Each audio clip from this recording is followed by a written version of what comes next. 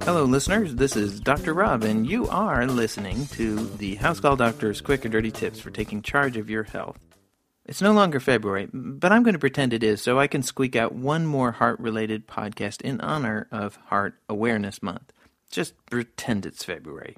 The previous two podcasts have covered how to tell if chest pain is serious and what exactly causes a heart attack, coronary artery disease. The final podcast will explain the common tests used to diagnose problems with the heart. The first test I'll discuss is the echocardiogram, or EKG.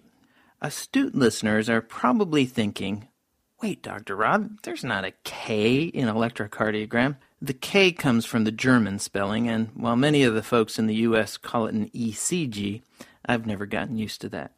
EKGs can be used to diagnose heart attack, past or present, abnormal heart rhythms, and other things that can go wrong with a heart. The heart has special cells that act like wires that tell it when to beat and to make sure that it does the beating all in the right rhythm, so all the chambers of the heart beat at the same time. An EKG looks at that electrical flow going through the heart as it beats. During the EKG, electrical sensors are placed across the chest and on the arms and legs. These sensors pick up the electrical flow and can tell if the heart's electrical flow is messed up. An abnormal EKG means one of three things. First, that something happened to the heart in the past. Second is that something's happening right now when the EKG is being taken. And third is that nothing is wrong. The person just has an abnormal electrical flow in the heart to begin with. The last point underlines just how tough it is to read EKGs. It takes a lot of experience to properly interpret one. EKGs provide the most information when a person has an old one to use for comparison. A normal EKG, on the other hand, does not mean that there's nothing wrong with the heart because these tests can miss a whole lot of things. And second, it doesn't mean that nothing's going to happen in the future bad. An abnormal EKG is far more telling than a normal one. Doctors use EKGs a lot because they're cheap and very easy, but further testing needs to be done if you want more information about what's really going on in the heart. The most common test chosen after an EKG is a stress test. The standard stress test consists of an EKG done while the heart is beating hard or under stress. The easiest way to do this is to put the person on a treadmill, although other things can be used to increase the heart rate as well, such as medications, watching congressional hearings, or having a person's spouse say, "We need to talk." To make them even more accurate, sometimes a dye is injected that shows the blood flow in the heart. The main goal of a stress test is to see if the blood flow to the heart changes when there's increased demand for blood, which happens when a person is working hard, like when they're exercising. The plaques I discussed in my last podcast can narrow the blood vessel. The narrowed vessel may be able to supply blood to the heart while it's at rest, but under increased demand, like with exercise, the heart can become starved for oxygen. An abnormal stress test usually indicates that there's a narrowing of an artery supplying blood to a portion of the heart, although there are some cases in which the test is abnormal on someone with a normal heart.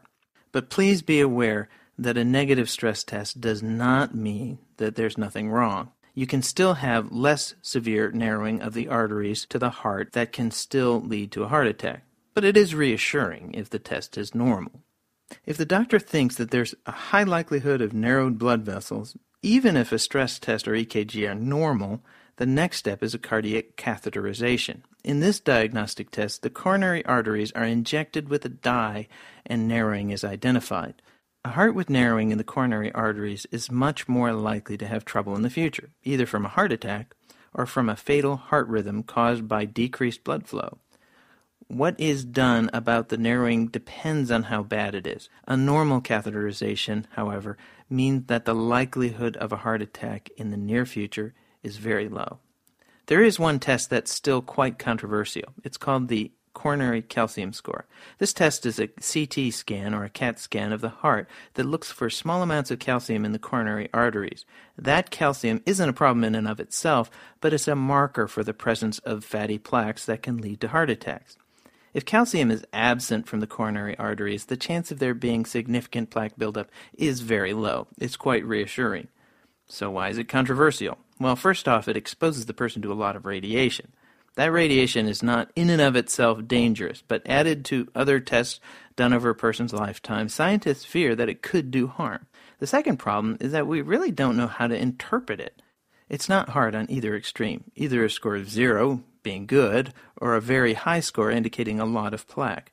But what happens if someone low risk gets a score that is not 0, but low? We don't really know.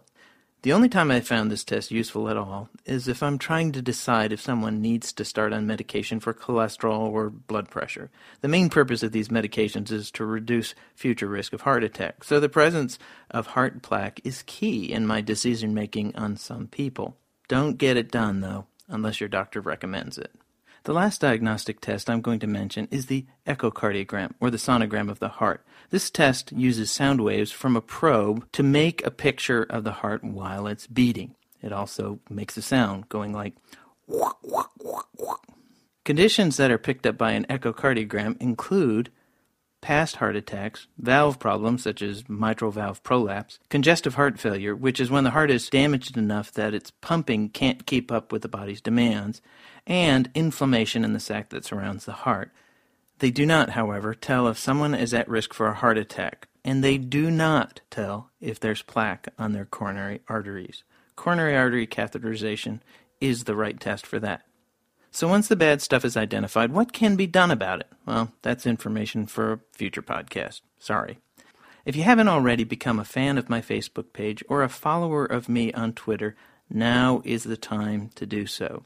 We're having a drive to get as many people to sign up for Facebook or Twitter as possible this month. Please show me some social media love. The Facebook page is called HouseCallDoctor, and my Twitter account is @HouseCallDoctor. You can also read my thoughts on llamas and other interesting stuff on my blog, Musings of a Distractible Mind. And let me once again remind you that this podcast is for informational purposes only. My goal is to add to your medical knowledge and translate some of the weird medical stuff you hear so that when you do go to your doctor, your visits will be more fruitful. I don't intend to replace your doctor. He or she is the one you should always consult about your own medical condition. Catch you next time. Stay healthy.